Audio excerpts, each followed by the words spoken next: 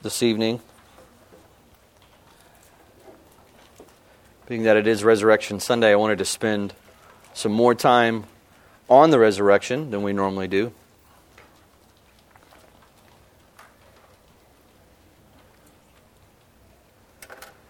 What is dangerous about the resurrection is often our ignorance of it. We do talk and we do emphasize the gospel message as relates to the cross. This morning I had the opportunity to teach the college ministry, and in the college ministry we were talking about symbolisms. So when we think about the gospel, what's the first symbol that comes to our mind? The cross. You don't normally see people who wear stones around their neck and as a symbol of the stone that was rolled away, or some kind of a hole inside of a tomb. I tried to draw for them on the whiteboard. I won't do that this evening. Of my idea of what a symbol could look like as far as the stone rolled away. But the symbol of the cross is the one that we emphasize. But there is parts of the cross that become absolutely of no value if you don't understand the resurrection. And so we're going to talk about the eternal benefits of the resurrection of Jesus Christ and why they cannot be lost. Because as Paul says, if they are lost, then the reason why you are sitting here today is a waste of your time and a waste of your life. And of course, we don't believe that, nor do we want that to be the case. Now, early on in American history, this did happen, where you had liberalism that came in and began to question anything that was supernatural in the Bible. And so they believed that Jesus was a real man, that he was really born, and he really lived at the time that he said he lived. And there's history to back it up. But as it relates to the miracles, that those were often you were able to explain them away. And this would have been one of them, of Jesus raising from the dead. There's all kinds of theories. We're not going to get into those. But some of those theories are, well, Jesus didn't really die. It appeared that he died. And when they put him in the grave over a few days, he was healed. Or that there's all kinds of different theories. But because of this, what ended up happening is the purposes for Jesus' death and resurrection were changed. And so now it was, Jesus was a man dedicated to his beliefs and dedicated to creating love and peace in a community. And he was so dedicated for it that he died for it. And that's what the gospel message became. And that's what the emphasis of the cross became. Was those who are dedicated for peace and those who are dedicated for humanitarian purposes. Jesus is our example, not our Savior. And that's what happens when you lose the resurrection. That's what happens when you remove the purpose and the power of the resurrection. Well, if we were to go back, we've been in the book of John. I wanted to continue in John, but I thought, I'm struggling to continue on what's a really important part of John and miss an opportunity like a Resurrection Sunday. So we're going to push pause. We're going to use a little bit of John to help us here. But if we're to go and put ourselves back into the story with John, at this point, John has done an amazing job of pointing out the humanity of Jesus. And we often, when we think of Jesus, I don't know about you, but on my way over here, I was listening to the radio, and they've been advertising, what's the Jesus Superstar? What's that called? Is that what it's called? I can't remember the name of it. Jesus Christ Superstar, right? So they've been advertising that, and I have no idea what it's about, but it sounds horrible. Has anybody seen it? Is it any good? No one's seen it? Okay, we all had the same impression, right? And when we think about this kind of that version of Jesus, he's the guy who walks on air, and he never sweats, and he never needs sleep, he never needs to eat. He's subhuman, which is a horrible view. You cannot have that view of God, because if you do, you begin to deny very important doctrines. And the cross becomes into question, and your payment for sin comes into question. So the humanity of Jesus is extremely important. Well, John's doing an excellent job of using the narrative to point out the humanity of Jesus. When men and women come into his presence, they are not dumbfounded by his voice. They're not taken back by his hair. They don't think he has the most glorious eyes. It is interesting that some of the pictures of Jesus are described these are very beautiful human beings. Now, I'm not saying Jesus was ugly, but according to the Old Testament, he wasn't someone that you would look at and say, he must be God. They looked at him and actually questioned if he was God. Wait, you just claim to be God. How can that be? How is that true? Well, this is true of John. He goes into the temple cleansing, turns the whole temple upside down, and they don't look at him and say, well, of course he can do that. He's God. They looked at him and said, who are you to do this? They looked at his humanity. They saw him as a man. Same thing with Nicodemus. Nicodemus comes to him, talks to him, and goes, okay, I know that you're a prophet, and I can tell there's something going on, but by his looks, and even by his actions up to that point, Nicodemus was not convinced that Jesus was God. And then you look at the woman at the well. She just knows he's a Jew. But she does not know until the conversation comes to the very end when he has to tell her. And he says, I am he. I am the Messiah that's come. So when Jesus raises from the dead, there's this mind-bending moment for people, because in history of humanity, no one has raised themselves from the grave. So Jesus is on the cross. They see him on the cross as a man, not as God. And when he dies, they see him die as a man, not as God. And then they see him come back. And it's a human being that's come back from the grave. And so there's this mind-bending reality about it. So for us, we're way down in history. Much ink has been spilt in defending the resurrection, which I am grateful for, that helps protect the gospel message. And we use these. We use them as even in our confessions. We're going to use a catechism tonight even to help remind us of the benefits of the resurrection. So this man claiming power, what did he tell them when he cleansed the temple? He says, tear this temple down in 3 days and what? And in 3 days I will raise it up again. Of course, we and the readers of John would have known Jesus is talking about his body early in Jesus' ministry. Right? John chapter 2, early in Jesus' ministry, he already is foretelling of his death and more importantly of his resurrection. So the narrative is, you're feeling it. Men are not. They don't hear Jesus talk about his resurrection and go, yeah, that logically makes sense. Everyone hears Jesus and sees Jesus, and even his disciples are like, "What are you? You're not going to die." Peter tells them, That's foolish talk. Don't talk like that. You can't die." So it is truly an act of God. All of eternity rests on one simple truth: a man conquered death. It is vital we understand this. A man had to conquer death, otherwise you and I did not have a replacement for us. The man, Jesus Christ, conquered death. Now, he didn't do it by finding the fountain of youth, but he did it by dying and then conquering it and coming back. So what happens, as I said before, when the resurrection fades or it no longer becomes important, you lose the gospel, and really what you lose is hope, and that's what we're going to talk about tonight, why we have to keep the importance and the historical resurrection of Jesus accurate. We're going to look at just one question I found helpful from the Heidelberg Catechism.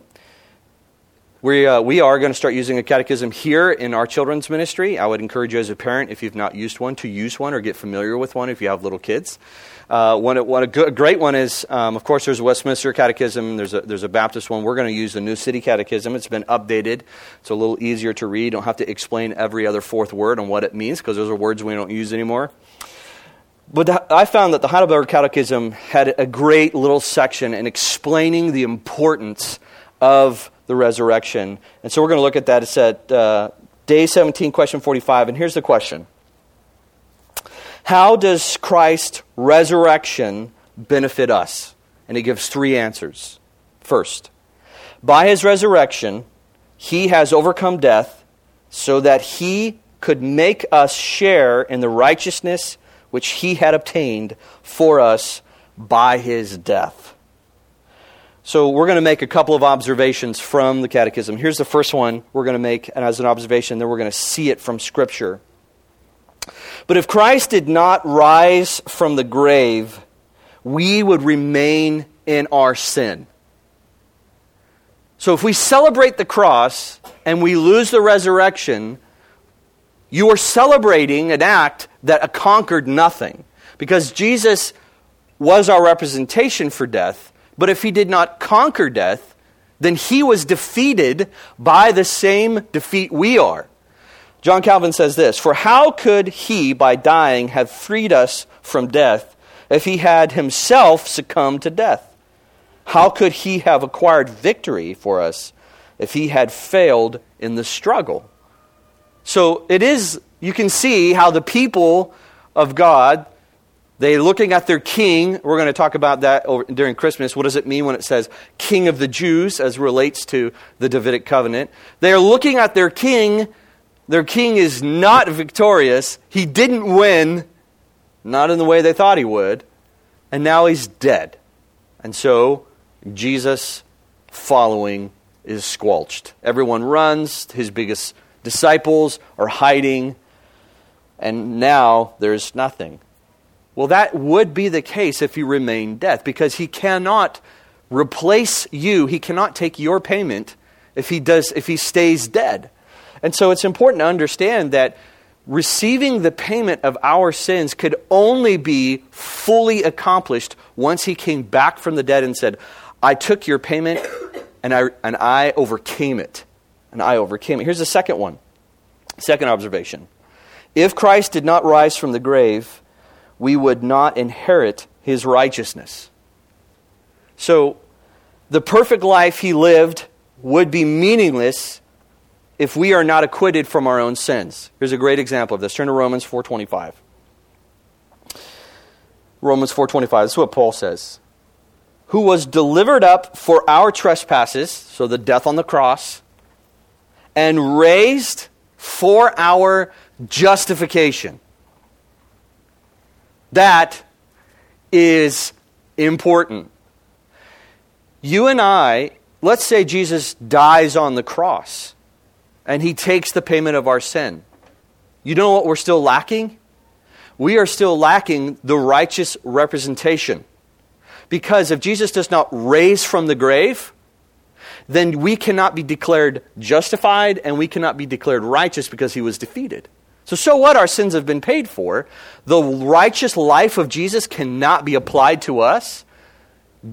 You cannot be what's called declared righteous. Jesus or God will not look down on you and say, "Yes, you are accepted," because he didn't earn it for you. Let me read this quote to you again, the same section of Calvin. It says, "Therefore we divided the substance of our salvation between Christ's death and resurrection as follows. Through his death, sin was wiped out and death extinguished. Through his resurrection, righteousness was restored and life raised up, so that, thanks to his resurrection, his death manifested its power and efficiency in us." Turn over to 1 Peter chapter 1 real quick. 1 Peter chapter 1. Peter describes this, where you see his death, resurrection, giving us the right to claim Jesus' righteousness. Without it, we have no right. 1 Peter chapter 1, verse 3. "Blessed be the God and Father of our Lord Jesus Christ. According to his great mercy, he has caused us to be born again to a living hope. Through what? The resurrection of Jesus Christ from the dead." Why is it we can claim hope? Because he raised from the dead. That's what Peter says. "To an inheritance that is imperishable, undefiled, and fading, kept in heaven for you, who by God's power are being guarded through faith for a salvation ready to be revealed in the last time." So it's by the resurrection of Jesus Christ, as the Catechism says, we gain this righteousness, we obtain this righteousness. Here's second and third observation it says. So how does Christ's resurrection benefit us? By his power, we too are raised up to new life. And then number 3, it says, Christ's resurrection is to us a sure pledge of his glorious resurrection. Turn real quick over to 1 Corinthians. 1 Corinthians chapter 15. Let me read that again just as before we read this. It says, "By his power we too are raised up to a new life. Christ's resurrection is to us a sure pledge of our glorious resurrection." 1 Corinthians 15:20 says, But in fact, Christ has been raised from the dead, the first fruits of those who have fallen asleep. First fruits meaning the first of the harvest. He's the first before us. For as by a man came death, by a man has also come the resurrection of the dead. So important. Adam, man, brought death upon all. Jesus, the second Adam, man, brings resurrection of the dead. For as in Adam all died, so also in Christ shall all be made alive. But each in his own order. Christ the firstfruits, then at his coming those who belong to Christ. Let me just read to you real quick. Colossians 3:1, it says, If then you have been raised with Christ, seek the things that are above, where Christ is seated at the right hand of God. Set your mind on things that are above, not on things on the earth. For you have died, and your life is hidden with Christ in God. When Christ, who is your life, appears, then you will also appear with him in glory. This is going back to the benefit of the resurrection. The hope, not only of our resurrection to new life, but of a glorious life, a new body. And then Philippians 3:20 says, But our citizenship is in heaven, and from it we await a Savior, the Lord Jesus Christ, who will transform our lowly body to be like his glorious body, but by the power that enables him even to subject all things to himself. The last and third and longest benefit, if Christ did not raise from the grave, we would have no hope of relief or joy. When you remove, or when you stop emphasizing, let's just say we don't remove it. We all continue to remember the resurrection. But when you stop emphasizing the resurrection, and in essence you're not emphasizing the gospel, you have to place your hope somewhere. According to the gospel, the resurrection removes all power, removes all ability out of our hands and puts it into Jesus. So let's walk through it. Jesus pays for our sin, earns the righteousness that we need, is put to death on the cross, and then conquers death by his resurrection, and then gives us righteousness. And you know what he hands to us? Nothing. He says, it's finished. I'm done. There is nothing left. So then your salvation, your sanctification, and your glorification, what you will be, is all secured in Jesus conquering death. It's all secured.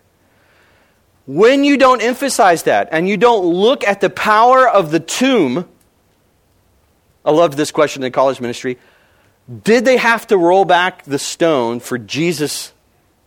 Yes or no? Well, the question is, why? Of course they had to roll it back for Jesus.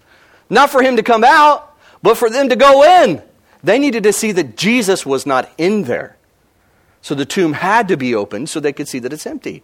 Why? So they could walk in and say, wow, this really happened. A man really came back from the dead.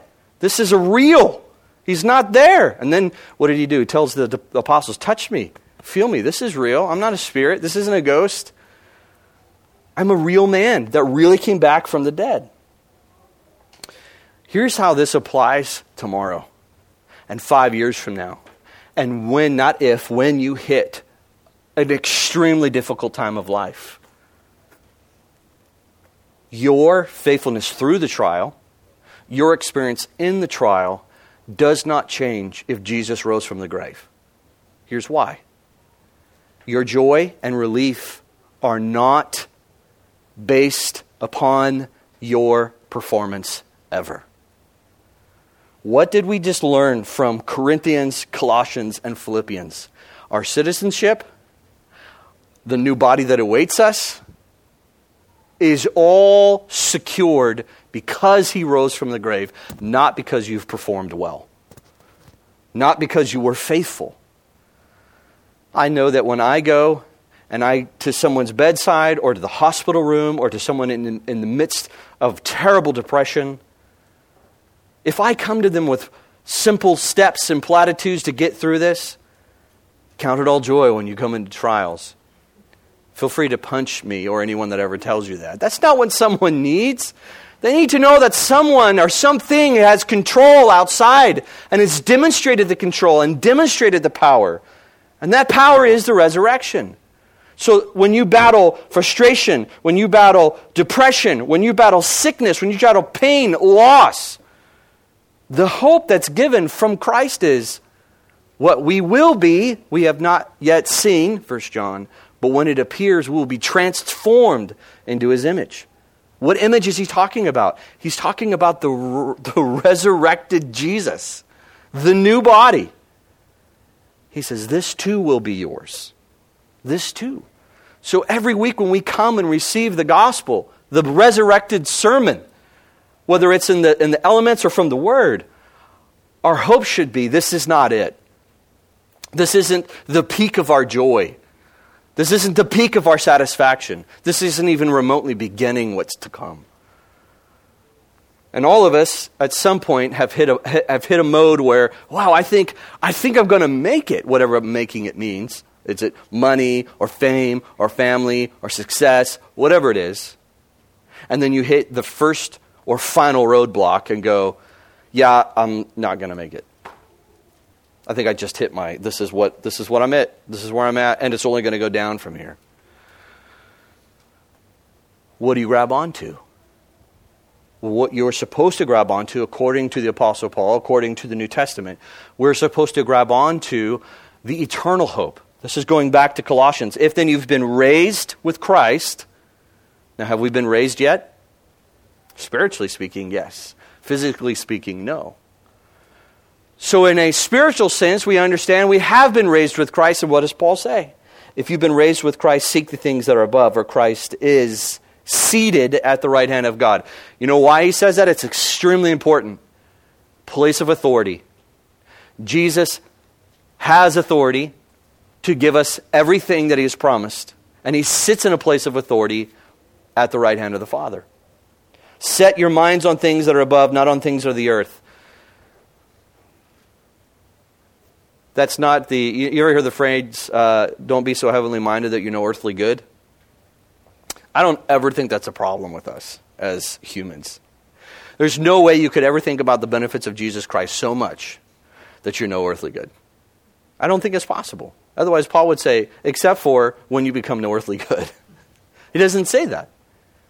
He says, if this is you, in the midst of a Colossian church who were going through a tremendous amount of persecution, struggle, if this is you, set your mind where you're going to find relief, where you actually can find meaning for life, for you have died and your life is hidden. No one can touch it. Not cancer, not a job, not family. No one can touch a life that's protected by the risen Christ, is hidden with Christ. When Christ is who is your life appears, then you will also appear in glory.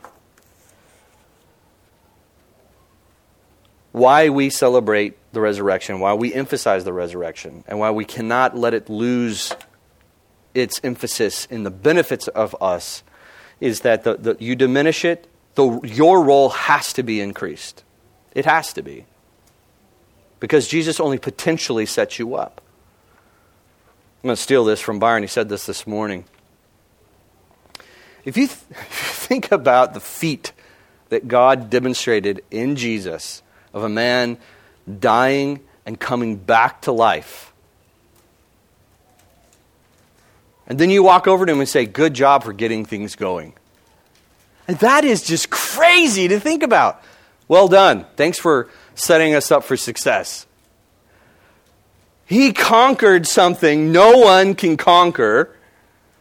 He did it with supreme power, declared it's finished.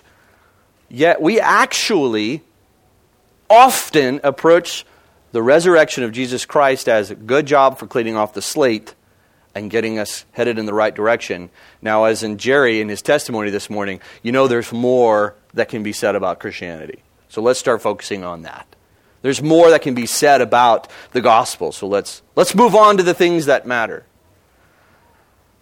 I don't know if I would ever walk up to Jesus and say, good job on bringing yourself back. We're excited about that. Now let's talk about my role here. You have no role. Not as it relates to your standing before God, not as it relates to your righteousness, and definitely not as it relates to you paying for your sin. That role belongs purely to Him. Now, we do have a role, and it's an amazing role, not with your salvation, but with the salvation of others. And what's our role? Taking the message of the resurrected Christ to those around us. That is an astounding... Whoa, let me get this straight. You just did this. Can't explain what you did, but you did it. And now you want me to go tell people about it?